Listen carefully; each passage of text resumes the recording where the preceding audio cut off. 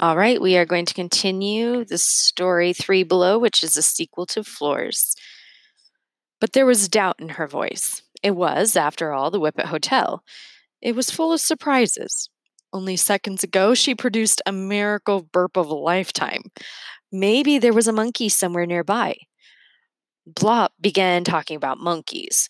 Lupa, who'd been scared and therefore trying to keep quiet up to that point, peeked her head out from the other red jacket pocket. There are 264 different species of monkeys, Blop said, but Jane Yancey was suddenly and irreversibly mesmerized by Lupa. Blop went on and on about marmosets and night monkeys and howlers and spider monkeys. Put a sock in it, robot, Jane Yancey said, reaching out toward Lupa. Lupa made a ridiculously cute gurgling sound, and Jane Yancey cackled like a hyena. I must have it! I will have it! She said, laughing. The monkey for the bottle, and you've got complete silence, Leo said. Remy could not believe his ears. Was Leo really giving Lupa away? It couldn't be. He was heartbroken. Jane Yancey looked at the bottle of Flart's Fizz and thought about how good it tasted. Better than anything she'd drank in her entire life. And that burp, that glorious burp, it was pure magic. Still, it was a monkey and not just any monkey. A tiny, goofy, silly monkey, small enough to put her doll clothes on. Here, she said. Take your stupid bottle of pop, but first give me the monkey. There's just one rule, Leo said. You have to promise me you'll follow it. I hate rules, Jane said. It's just, well, this is a rare monkey, a super rare monkey. So rare, there are certain people in this hotel who might want to take her from you. Miss Sparks? Jane Yancey asked. She was starting to come around. Yes, Miss Sparks. And not to be too harsh, but I think maybe your dad too. I mean, he's really into money, right? He'd probably want to sell Lupa if he finds out. Sell my monkey? Jane Yancey shrieked. Her heart was starting to melt for the little monkey in Remy's pocket. But he can't sell my monkey.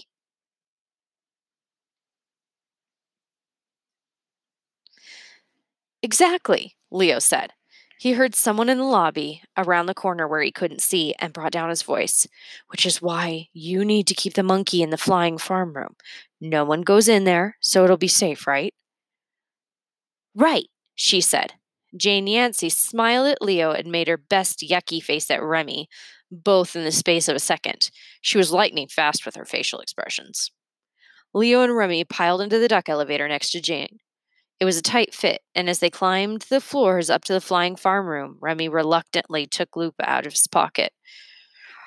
Her name's Lupa, Remy said. Be nice to her, okay? I'm the nicest person I know, fatso. Remy grabbed the bottle of Flart's Fizz and went to open it, guzzle it, and mega burp Jane Yancey's face. He was barely overweight to begin with, like 20 pounds at most, and he actually had lost quite a few pounds since he'd seen this little jerk sitting in front of him. But he could see that Leo had been right. Jane Yancey melted into a gross puddle of girly sweetness the second Lupa landed in her lap. There was no way Jane Yancey would let anyone near Lupa. Lupa tried to squirm free, but Jane held the little monkey close and cooed at it, which calmed Lupa down. Remember, only the flying farm room, Leo said. It's not safe anywhere else. No problem, Jane said. Lupa curled up in her lap and made soft little monkey sounds, which sent Jane into a tizzy fit of giggles. When they arrived on the floor of the flying farm room, Leo and Remy walked her to the door and unlocked it. I'll let you keep the key card, but only if you promise not to let her out. And you have to feed her, monkey food. Leo looked at Remy, who shrugged. Neither of them knew what to feed a monkey. I'll figure it out, Jane said, and that was just like that. She snatched up the key card, passed through the door, and slammed it in their faces. You do have another key card for that room, right? Remy asked, because eventually we'll need to rescue my monkey from the clutches of that evil princess. As if on cue, both boys heard Jane Yancey yell from the other side of the door. Rip off! This monkey has no tail! Come on, let's get out of here fast, Leo said. They picked up Blop and dropped off a hyper monkey, but there was still work to be done before their fateful encounter with Dr. Flarge. They had found out where to put the zip rope, otherwise known as Lupus tail.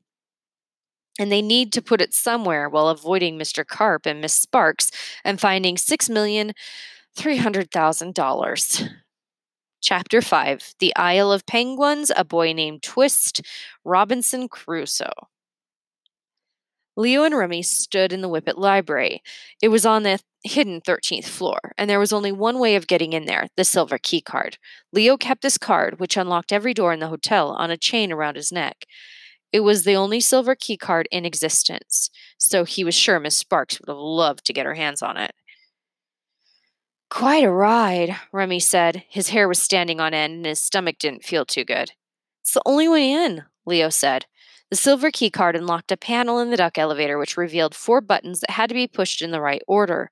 Doing it right sent the duck elevator on a wild journey back and forth and up and down, ending on the 13th floor. Leo felt had left the one and only fuse they'd had in their possession in the duck elevator for safekeeping. He knew things might get a little wacky in the library, and he didn't want to risk breaking it. What did he say again? Remy asked. Penguin, twisting, desert island, or something like that?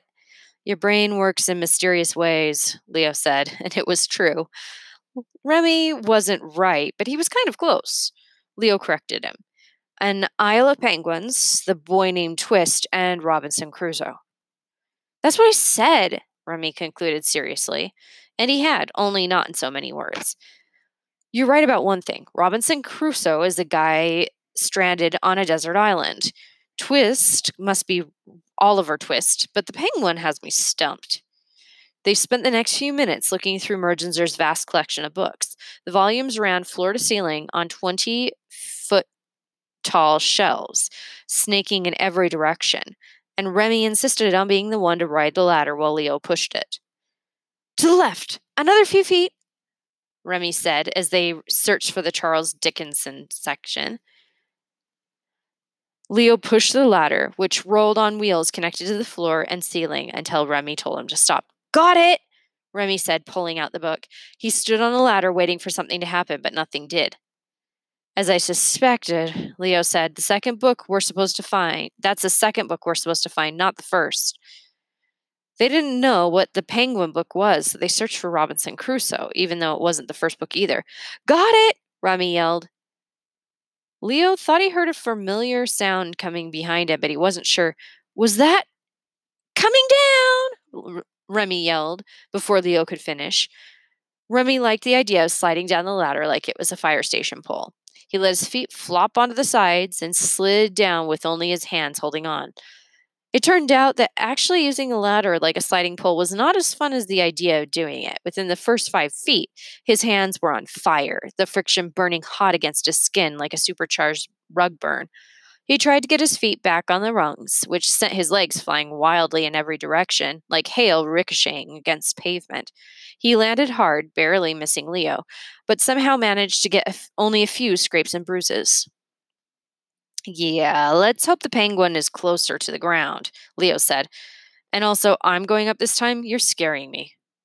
Leo started climbing the narrow ladder for a look around and quickly found himself up 20 rungs. Let's check the card catalog. Maybe that will help, Remy yelled with a snap of his fingers. Mergenser D. Whippet wasn't exactly anti-technology, but he did like to have everything written down in case whatever computer he was using went on the fritz. With the Whippet Library, he always kept the entire collection in a card catalog system, organized in various ways. There were at least 3 cards for every book. So he found that sometimes he was searching for a writer, sometimes a title, and sometimes a subject. Searching through the authors was no help at all, so Remy knew pretty quickly that the writer's name was not Penguin. He searched through subjects, revealed a healthy selection of titles having to do with penguin life, but came up empty-handed after searching through all of them for something about Isle of Penguins. This is taking a long time, Leo yelled down, frustrated and hungry. They hadn't eaten all day. Maybe we should take a break and get some animal crackers. Normally, this would have been immediately agreeable for Remy, but he just started searching through the title catalog and finally hit pay dirt. Penguin Island! Remy shouted, holding up a card and waving it like he'd won the lottery. I found it! Leo started climbing down, but halfway to the bottom, Remy began rushing up the ladder so fast, Leo lost his grip with one hand and spiraled out into the air. It's by a French guy named France, Remy said, lurching to a stop where he thought the book might be. Remy discovered that the writer named France was French because Mergenzer D. Whippet had noted this fact on the card, a very Mergenzer thing to do. Leo spun back around and banged his knees on the ladder rung, but at least he had both hands attached again. He was safe for the moment. Did you not hear me screaming up here? Leo yelled. I know, right? I'm excited too, Remy called up. Let me know when you're going to push the ladder that hard again next time, will you? Leo asked. He was going to tell Remy about nearly falling to his death, but Remy spooked easily. Better just to let it pass. By the looks of this number, Penguin Island is way up there near the ceiling, Remy said. Should be right here, straight up. Leo looked up. It was the tallest section of the library, right next to the pond on the roof, which had the most amazing glass bottom. He could see the ducks swimming around with the mottled late afternoon sunlight shining through. Are you sure? Leo asked. He really didn't want to go all the way up there with Remy holding this ladder. Yeah, I'm pretty sure, like 70% sure. Tell me that you're not going to move the ladder, okay? Leo pleaded. Check, Remy said, giving a salute. I can verify the information, Blop said. He'd gotten a look at the card, which Remy had shoved in his pocket. Mr. Whippet and I spent many hours creating the card system. Very complicated business, lots of logic involved. You see, the way it works is you start with the writer and cross-reference the subject with the title. Leo completely tuned out Blop's mechanical voice as it echoed through the library space. He climbed fast and with purpose until his head was nearly touching the ceiling. He could tell by looking back and forth that he was very near the center of the room. And when he looked at Remy, he realized how high he was, and it took his breath away. Grab the book, Remy called up. The sooner we get this done, the sooner we can get back in the elevator. Leo found the spine for Penguin Island. The author was on the spine too, France. Pulling out the book, Leo hoped there wouldn't be some sort of explosion that would knock him off the ladder, but he didn't need to worry. Absolutely nothing happened. Ah, this is ridiculous, Leo said, irritated with Mergenzer's crazy way of hiding things. But peering into the space where the book had been, Leo saw another hidden book in the shadows. He pulled out 4 or 5 books on each side and dropped them to the floor. It rained books, and Leo felt bad. Not for Remy, who was unsuccessfully dodging about half of them, but because the books were being damaged on the way down. Try to catch them, Leo yelled, but he wasn't really paying attention to what was happening below. He was laser focused on the copy of Oliver Twist that was standing alone between 2 slabs of marble. It was a hardback edition, thick and old. I think I'm figuring it out, Leo called to Remy. Great! Maybe warn me if you're going to keep throwing books. A guy needs to be prepared. But there were no more books to throw. Leo pulled out the copy of Oliver Twist and set it gently on the space he created by removing other, less important books. And there it was. All alone, deep in the dark shadow of the library, a single book stood hidden. I think I found it, Leo said. Leo took a deep breath and reached back into the darkness. It crossed his mind that there might be spiders or rats or mice in the darkest part of an old library, and he hadn't actually seen what the book was. It was too dark for that. Still, he gathered his courage and reached all the way in up to his shoulder and took the spine in his hand, and then pulled. I got it! It's the right book! Leo yelled down. It's Robinson Crusoe! Leo waited for something to happen, but nothing did. He began to think that maybe he was supposed to do something with the book and started flipping through its pages. Leo? Remy said. Ah, you've set things in motion. Very exciting, Blop said. And then he went on and on about the mechanics of how the shells were moving. Unfortunately for Leo, he wasn't really listening to Blop, and Remy was apparently speechless. This book is past due, Leo said, shaking his head and wondering why it was hidden in a secret place. He had one arm hooked through the ladder as he came to the last page. It's not even Mergenser's book. He checked it out from the Brooklyn Public Library 23 years ago and never returned it. Leo, Remy said, getting his voice back. Hold on! Leo closed the book and looked down, wondering what the problem was. But before he could get a good look, Remy shoved the ladder as hard as he could. This time, Leo couldn't hold on. He was falling, and the only thing that was going to save him were the shelves of books that were flying past. Leo dropped the copy of Robinson Crusoe and reached out, grabbing the edge of the shelf full of books about polar bears, whales, and sea creatures. The impact stretched Leo's arms to the breaking point. Then he let go and caught the next ledge down. He was going slower the second time and held firm. Get out of the way, Leo! Remy shouted. Leo looked down and saw his legs hanging limply in the air. He was losing his grip, but that wasn't the worst part of his predicament.